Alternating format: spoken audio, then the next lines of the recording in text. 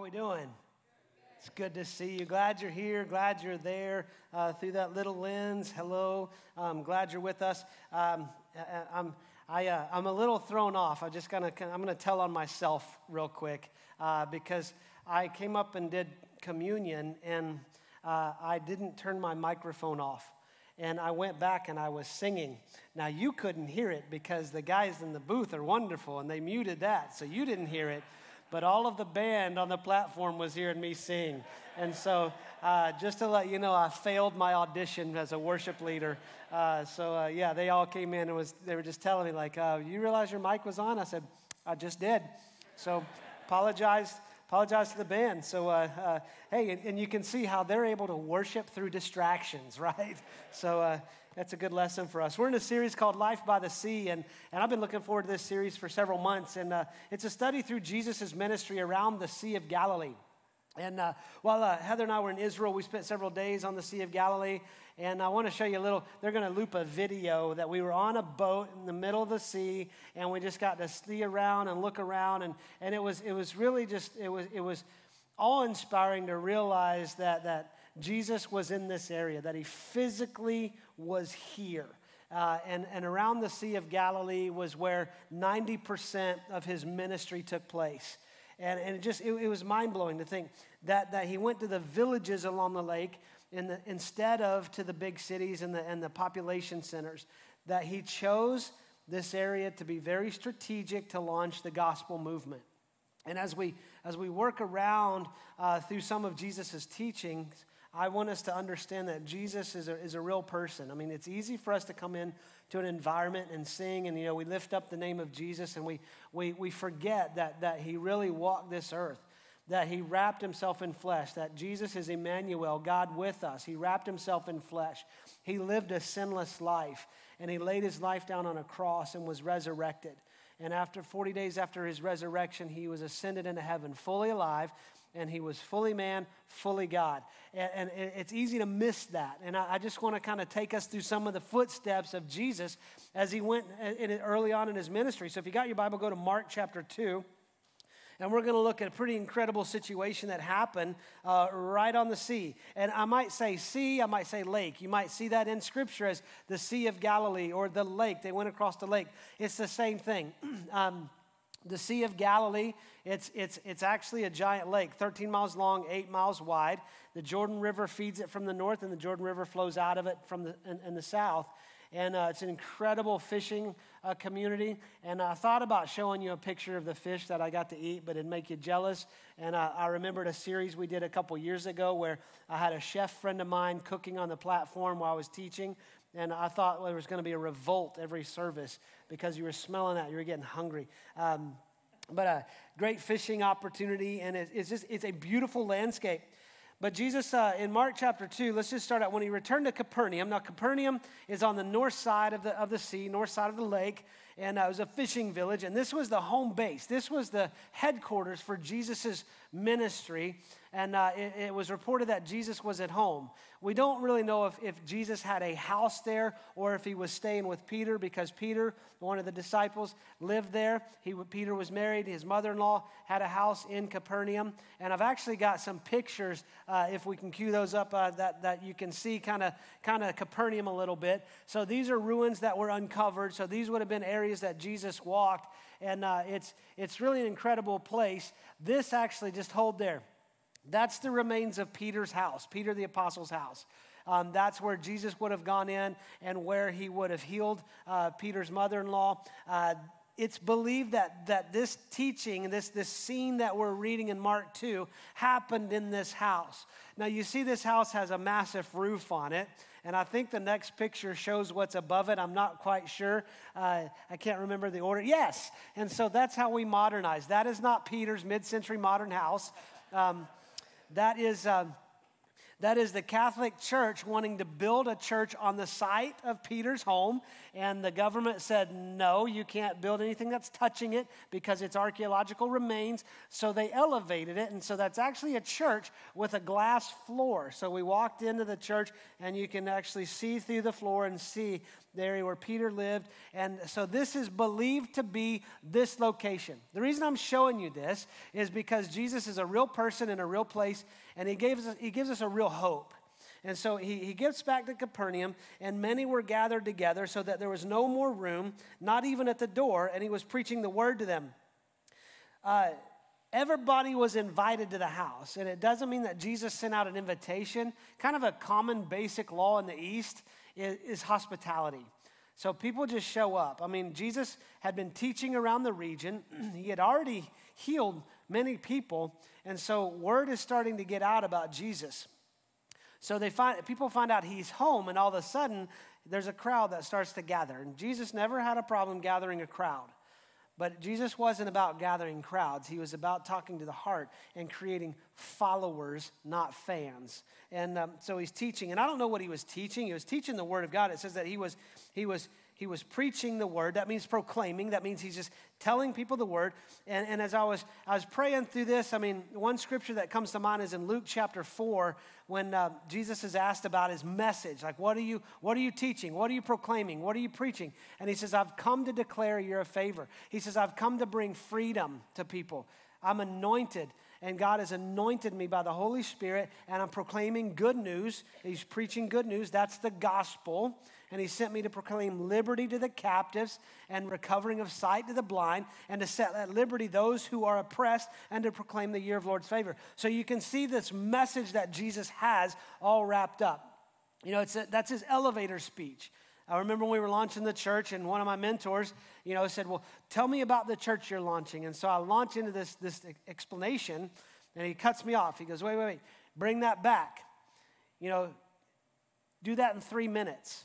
I was like, well, okay, so I do it in 3 minutes, and then I get it down to 3 minutes. I go home, I work on it, and then I come back and I present it to him in 3 minutes, and then he says, okay, now I want you to do it in 90 seconds. And I said, okay, so I leave that lunch, I come home, I get it down to 90 seconds. Jesus could sum up that ministry, his entire ministry, the salvation of the world, where he says, I'm anointed by the power of God through the Holy Spirit to bring good news. What's the good news? That we don't have to be in our brokenness anymore. We don't have to live in our sin anymore. That he says, I'm giving you freedom. I'm giving you a healing in your body. I'm bringing you out of oppression. That is Jesus' ministry right there. I don't know if that's exactly what he was saying sitting in this house, but that's just started to come to my mind as Jesus is proclaiming freedom to people. Remember, Israel is under the rule of the Roman Empire, so freedom sounded really good to people at this time. And he's teaching them, and this teaching is for everybody. It's not such a religious elite teaching, and Jesus didn't come to be religious. Jesus didn't come to give us a religion where we check boxes. He came to bring a relationship with the living God. And the living God is sitting in this house, and he's preaching, he's proclaiming the word of God. That would have been the Old Testament, speaking about the prophets and everything that's come to pass. And then it says, verse 3, they came bringing him a paralytic carried by 4 men. And when they could not get near him because of the crowd, they removed the roof above him. And when they had made an opening, they let down the bed on which the paralytic lay. So think about the scene, okay? You got this house that's packed, okay? Can't even get in. You got 4 guys bringing their friend. He's on a mat, right? So we'll call him Matt. It's for remembrance, okay? So you got 4 guys bringing Matt to Jesus. They get to the house, and they had heard about Jesus. He had already healed many people. They'd heard about him, and they knew, hey, we've got to get them to Jesus, but they can't get there. So the men get creative. So the houses would have been built where they would have an external staircase up to the roof, and they've been like thatch roofs. So they just removed a section. As I'm reading this, I'm thinking if somebody showed up and cut a hole in here, I'd be thinking, that's going to be at least $25,000 to fix, I mean, the owner of the house, Peter, we're presuming, but Peter's sitting there probably thinking, and Peter had no filter verbally, remember? If you read about him through Scripture. Now, Mark doesn't record what Peter was saying, but he's probably like, somebody's going to fix that tonight. But these guys lower Matt down in front of Jesus. Now, Jesus is teaching, and all of a sudden, Jesus is like, and everybody around has got to be thinking, he just cut in line, He's got a front row seat. I mean, I'm just putting myself in the situation, y'all. I'd be frustrated. I'm like in the back trying to just squeeze a view of Jesus, and all of a sudden I was like, oh, man. And he got like Uber Lyft, get it? Or Uber Lower. I don't know. It wasn't funny. When you laugh at stuff like that, it eggs me on, and I say more stupid stuff. So he's laying in front of Jesus on his mat, and when Jesus saw their faith, I love it. He said he saw their faith. He sees that they know that this is who we've got to get our friend to. This is exactly where we need to be. He saw their faith. And then Jesus said this, son, your sins are forgiven. Notice he didn't address the paralysis. He didn't address his physical condition. He hit the greatest need that every one of us have. He said, son, your sins are forgiven. He calls him son, which means relationship, right? Connection. And your sins are forgiven. So what you were lowered down with, you no longer are burdened by. This is the greatest need for every one of us. We come to God so often and we go, God, here's my needs and here's my need. And yes, God is concerned about every need we have. But our greatest need that we will ever face is forgiveness. And it doesn't mean that, forgiveness, and then he says your sins are forgiven. It doesn't mean that his sickness is caused by sin. You can't start drawing lines here to say all sickness is a matter of sin. The only thing you could do is go back to the very beginning in the fall, and because of the fall, sin and death are the operating system of the world. So death is going to create sickness to win over physical beings, right? So, but you still can't say that because you're in sin is why you got sick. I mean, I was walking with a person a couple years ago through a lot of hurt and a huge need for freedom because someone had told her husband died of cancer because of his sin.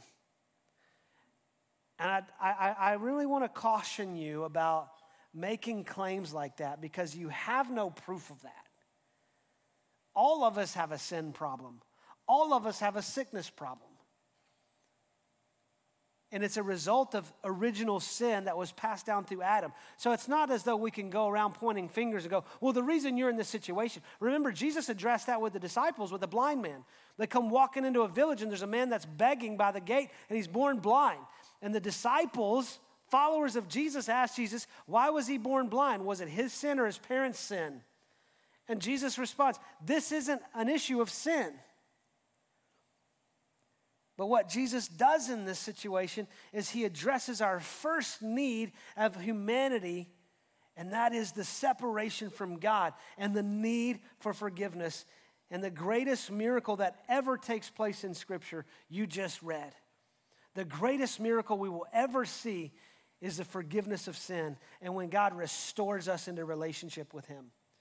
When he says son, when he says daughter, when he relationally reaches out and he paid for the forgiveness through the cross for us. Jesus already knew he was going to pay for this man's forgiveness. And he said, son, your sins are forgiven. Now, instead of celebrating, you've got some people in the crowd. It says, verse 6, now some of the scribes were sitting there questioning in their hearts, why does this man speak like that? He's blaspheming. Who can forgive sin but God alone? You know what strikes me? The scribes are religious leaders. And they're there, listen, at this point of Jesus' ministry, they have every right to be there investigating his ministry because the Pharisees were the ruling party of the religion for Israel. And you've got this new teacher on the scene, and they're starting to get a little bit of buzz about him in the countryside. And so they come out, let's see what's going on with this guy. Let's see what his ministry's about. They show up. And also what strikes me about this, they were close enough that they witnessed this. So they'd gotten there early. And maybe instead of having open hearts and expectant hearts, they came with a little bit of a defiant spirit maybe. Like, we don't know this guy, and we want to see what he's doing wrong. So they start, and it doesn't say they say this out loud. It says some of the scribes, they were questioning in their hearts. So it was internal monologue. Nobody spoke anything. And immediately Jesus, perceiving in his spirit that they thus question within themselves, so Jesus, being fully God, fully man, perceives, okay, they're having thoughts, they're questioning in my heart. And Jesus knows the heart of man. He perceives the heart of man. He sees right to our heart. The heart is the most important thing that Jesus is interested in. Because Jesus knows the word. Jesus is the word. And in Proverbs chapter 4, it says, keep your heart with all vigilance because that's the spring of life. That's the wellspring of life. Out of the heart is our life. Out of the abundance of the heart, the mouth speaks. Out of the heart is what's created our character, and it leads us and moves us. And Jesus knows that the heart is central. The heart is vital. That's why we say, surrender your heart to Jesus. That's why God would say in the Old Testament that I'm going to take this heart of stone and replace it with a heart of flesh that's soft. And Jesus perceives in their heart. He knows they're questioning, and so he answers them. He says, why do you question these things in your hearts? Now, if you're the scribe, you'd be like, I didn't say anything. I mean, you know that feeling, right? You know when you think something and your mom knows what you're thinking or your wife knows what you're thinking, and you're like, I didn't say anything. I know you're thinking it. It's like, how does she get that power of the Holy Spirit that I don't get? I mean, Heather to me is Holy Spirit 2.0. You know, I need her in my life. She is vital in my life. But there are times she goes, I know what you're thinking. I was like, you do? So he says, why do you question this in your hearts? Which is easier, to say to this man, the paralytic, your sins are forgiven, or to say, rise, take up your bed and walk? So he puts the question in them, but it's a question that doesn't need answering, in my opinion, because it is easier to say your sins are forgiven. Because we don't automatically see tangible evidence, physical evidence of forgiveness, right? That should come. I mean, when Jesus has forgiven us and transformed our heart, transformed our life, it will change how we live. But listen, Christianity, following Jesus, isn't behavioral modification where we try to get the externals right for people to see physical proof. Well, there's nothing in the heart, because Jesus would condemn the Pharisees for that. He says, you're whitewashed tombs. He says, you're all pretty on the outside, you look the part, but inside you stink of rotting death. But which is easier, to say your sins are forgiven or get up and walk? So he says to the man, but that you may know that the Son of Man has authority on earth to forgive sins. There's a lot in that. So what's happening is now he's saying, I'm going to display my authority. I have the authority to forgive sins on earth. And for the first time in Jesus' ministry, he uses a title. It's really a prophetic title from Daniel chapter 7, Son of Man. These Pharisees, scribes, they were lawyers for the law. They knew the law. They knew as soon as he said Son of Man, that's going to trigger something in them. And he says, so you know that the Son of Man has authority on earth to forgive sins. He's saying so that you know that the Messiah that is sitting in front of you has the authority here. Watch this. And he said, I say to you, rise, pick up your bed and go home. And he rose immediately. Now, we've got to have some conversation around this. Because what Jesus does is there's two miracles here, right? The first one deals with forgiveness. The second one deals with freedom. This man needed forgiveness. That was his greatest need. Jesus met the greatest need. But then, he doesn't want the man to sit forgiven in his bondage. So he says, get up and walk. To show his authority. Listen to me. Some of you, have come to Jesus and you've asked for forgiveness, and he offers that freely. 1 John says that God is just, and that when we ask, he freely forgives us. And when he forgives us, he forgets. He throws our sin as far as the east is from the west, to be remembered no more. So he says it is a fullness of forgiveness that we receive when we ask for it from Jesus. But he doesn't want us to continue to sit in the mess that created the situation that we needed forgiveness for in the first place. Are you following me? It's like Jesus is saying, you're forgiven. And we're like, okay, great. But we do nothing about our circumstances. We do nothing about our past. We do nothing about what's going on. There's no physical, tangible evidence of the forgiveness. And so Jesus says, so you know that I have the authority to do this. I'm not only forgiving you, I'm freeing you from that bondage. And what we need to hear today as Christ followers is we need to take the next step, because Jesus says you're forgiven and you're free. So walk in that freedom. He says immediately he walked in that freedom. Can you imagine everything? I don't know how long this man had been paralyzed, but if he'd been paralyzed for any length of time, then that immediate thing that happened was every ligament, every muscle in his leg, every tendon and every joint immediately received strength. The balance that had to happen in his mind and in his equilibrium immediately, all of the muscle memory of being able to get up. I mean, I've spent 2 days on the floor playing with my granddaughter. She was staying with us, and it takes me several minutes now to get up off the floor. I was like, that muscle's not working right. Immediately, he gets up. And Jesus will immediately bring forgiveness, but listen, you got to start walking in it. He brings freedom. You got to start walking in it. The whole thing about communion we did earlier, remembrance of our past. You were in bondage, now you're free by the power of God. When we take the communion elements, we were in bondage to sin, and now we are free and forgiven to walk in the life he's called us to walk in. Too often we reduce our faith to just, well, I've asked Jesus to save me and I've asked for my forgiveness. That is the greatest and most vital need we have, yes. And that places us in an eternal relationship with God as our Father, reconciled by the Son. But he doesn't want to leave us in our mess. He doesn't want to leave us there. So he says, get up. And immediately he picked up his bed and went out before them, so that they were all amazed. And listen to this, they glorified God, saying, we never saw anything like this. The result was God being glorified. That's our whole mission here, is to glorify God. How? Through lives changed. How are those lives changed? By the message of Jesus, the gospel, the truth of what he's done in our life. The two miracles, forgiveness and healing. The result was God was glorified. And listen, miracles happen around Jesus. But every miracle points to Jesus. If God anoints you through the power of his Holy Spirit to perform a miracle, it's not for you. It's so that the person and the work of Jesus is made absolutely clear.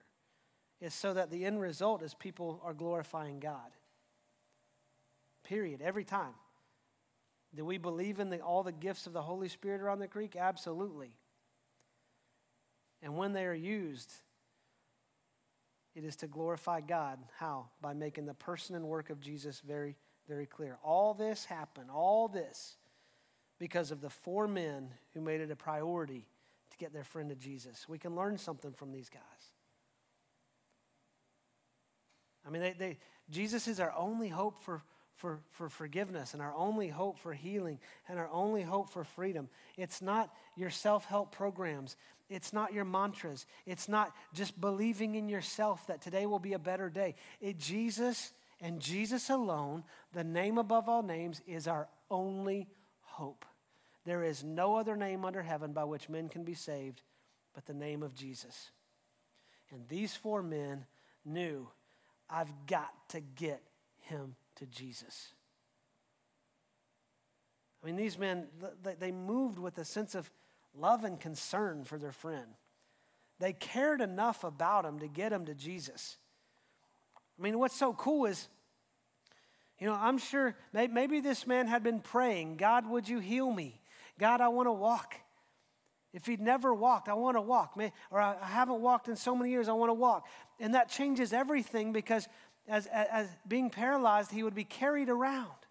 He would be placed at different places to beg for money for his sustenance. And maybe he was telling his friends, I've been praying, and I've been praying, and I've been praying, I'm praying for God to heal me.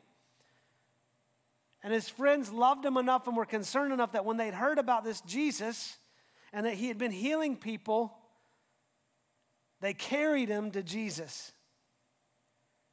They saw the need and they were aware of the need. I mean, God calls us to have an awareness of needs. I mean, if you look at Matthew chapter 25, Jesus tells the people, he says, there will be a day coming when all people will be separated, the sheep and the goats story. And he will put people on his right and people on his left. And the people on his right, he'll say, I was hungry and you gave me something to eat. I was thirsty and you gave me something to drink. I was a stranger and you welcomed me in. I was naked and you clothed me. I was sick and you visited me. I was in prison and you came to me. And those people are going to say, Lord, when did we ever see that happen? We never saw you in those situations. And he says, whatever you've done to the least of these brothers of mine, you've done it unto me. Jesus takes our concern for other people very seriously. To the people on his left, he says, depart from me because you saw me like this and you never did anything. And they said, Lord, we didn't see you that way. If we would have known it was you, we would have done something. And he says, what you didn't do for them, I take it personally. You didn't do it for me. We are called to live with an awareness of the needs of people. And remember, the greatest need of every person on the face of this planet is forgiveness, is reconciliation that only happens through Jesus. And what is beautiful about this is you might be the one to connect someone to Jesus to have their greatest needs met.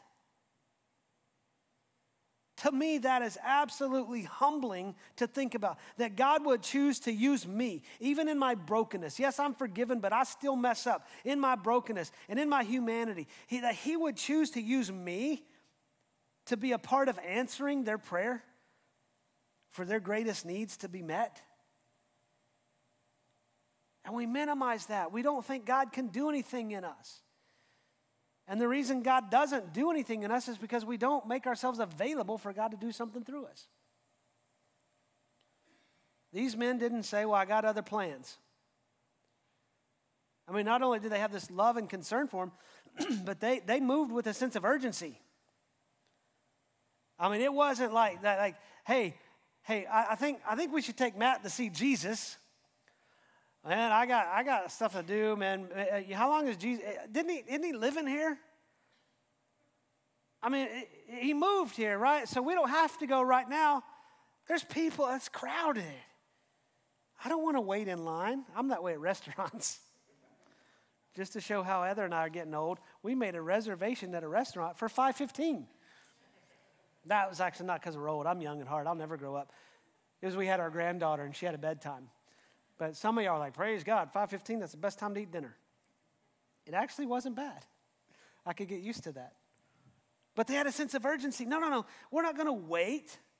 We're going to go ahead. If they would have said, well, it's full, we'll just go another time. We'll wait until the crowds die down, and then we'll get them there. That would be like saying, hey, Matt, how about you just sit there for a little while longer, right? I know it's a terrible situation, but he really can't feel his legs anyway. Just hang out. You've been there for this long. What's a few more days? No, they did not want their friends sitting in that position any longer. Our procrastination can mean the difference in life and death. I was speaking with a man who's been in ministry for over 40 years. And I asked him, what is the moment where you just remember, I got to be serious about this, and ministry is my life, and serious about telling the gospel? And he said, there was a man that was coming to our church. And God laid him on my heart, said, I want you to connect with him and share the gospel with him. I mean, he'd made it known to me that I'm coming to church with my wife. I don't believe all this, but I'm coming. And he said, God laid in my heart. And he goes, and I was just looking at, every time God would lay in my heart, I'd just get sidetracked and just get lost. And he said, he came on my heart one day, and I was like, okay, I got to schedule this. So I reached out, and I said, hey, the soonest I can get together with you is this date. He's like, that's fine. We'll go have coffee. And 2 days later, he said he was killed in an accident. And he says, from that moment in my ministry, the sense of urgency is so high. Because if God's choosing to use me to bring someone to forgiveness, to Jesus, I don't want to delay, because that's a life and death situation. And he says, every chance I'm on the platform, I make the gospel clear and I preach the word of Jesus. And I've done so for over 40 years. Urgency is vital for us. They moved with that sense of urgency. See, urgency means we're going to deal with some inconveniences. Urgency means, we deal with full services around here for several of our services. Urgency, we got parking issues. We've got leaders that serve multiple services so that people can be connected to God and connected to one another. We deal with the inconveniences to get people to Jesus. Preaching 4 services is not easy. But we're going to do it because we see lives changed every week. And we move with that sense of urgency. And out of that urgency, listen, these guys, what I love about these guys is they made daring decisions. They got uber creative. I mean, here they are carrying Matt on his mat. They get to the house and they're like, well, we didn't get a reservation. And instead of turning around going, we'll come back another day, man, one of those 4 came up with that idea. And they're standing there and they're like,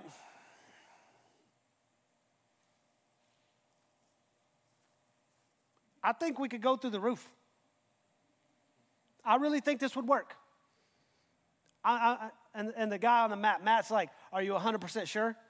Well, I'm not 100% sure, but I mean, like, we get up there, he's like, are you sure I'm not going to fall? Look, the chances of you falling, Matt, they're like 50-50. Either you're going to fall or you're not going to fall. But if you're going to fall, like, Jesus would be the best person to fall in front of. I mean, it's not like when you fall, you're going to be paralyzed. I mean, can you imagine that conversation? And Matt's like, whatever. So they climb up there, they drag him up, they open the roof, and they lower him down. You talk about faith. Matt had to have some faith. And so, they made some daring decisions to get their friend. They stepped out of the norm. They stepped out of their comfort zone. And they let the obstacles, listen to this, they let the obstacles become a breeding ground for innovation. Too many times we start in this path with God and we hit resistance and go, I just don't know if God's called me to do this. This is harder than I thought. Yeah, it's harder than we thought because all of hell is coming against you to share the gospel with somebody. Yes, it's going to be hard. But let those obstacles be a breeding ground for innovation. How do I go through the roof? How do I do this? We've got to dare to make God-sized decisions that will change your life and change the lives of others. 4 men carried a guy there. 5 men walked away glorifying God. Every one of their lives was changed. Are we willing to be daring enough? Jesus calls us to this life of daring faith. It's not easy. But he calls us to be bold and to step on faith and do this. And what he's saying to us is, rise up. So many times I think God is just constantly looking at me going, Matt, will you be daring enough to rise up for me? Will you be brave enough to do this? Jesus was brave enough and daring enough to go to the cross to handle our greatest need, to handle our forgiveness. And to show his authority, he rose and walked out of the grave. He rose up. And he's constantly saying to us, rise up, rise up, rise up to see the needs of other people. Rise up to move with a sense of urgency and rise up to make the daring type of decisions that will get people in a life-changing, transformational, freedom-walking relationship with Jesus. He puts that on us and we get the opportunity to be a part of it. So I say, let's rise up. Let's go. Let's do it. Because what we'll see is Jesus do some incredible things. Let me pray for us. God, we thank you. Jesus, we look to you, the author and perfecter of our faith. You are the Son of Man. You are Messiah. And you alone have authority to forgive us, to heal us, and to set us free. You did. You took care of the greatest need on the cross. I believe that. We believe that. God, if there's any person here that has never received your forgiveness, or anybody watching this at home or whenever this message airs, that if there's anyone that has never received your forgiveness, I pray right now in their moment as your presence is there with them and with us, that we realize and we declare, I believe, Jesus, you took care of my greatest need for forgiveness on the cross. And I believe in your authority because you rose and you walked out of the grave. And so when you tell me I'm forgiven, I believe it. And when you tell me I'm changed, I believe it. When you tell me I'm saved, I believe it because you and you alone have that authority. Jesus, will you free me? Will you let me rise up and walk in this life that you've saved me for, that you've created me for? And this life that will be full of faith and daring decisions as I glorify you, and my life's mission becomes to see other people glorify you when they receive the fulfillment of their greatest need. We love you, Jesus. We thank you. We pray all this in your mighty name. Amen. Amen. Love you guys.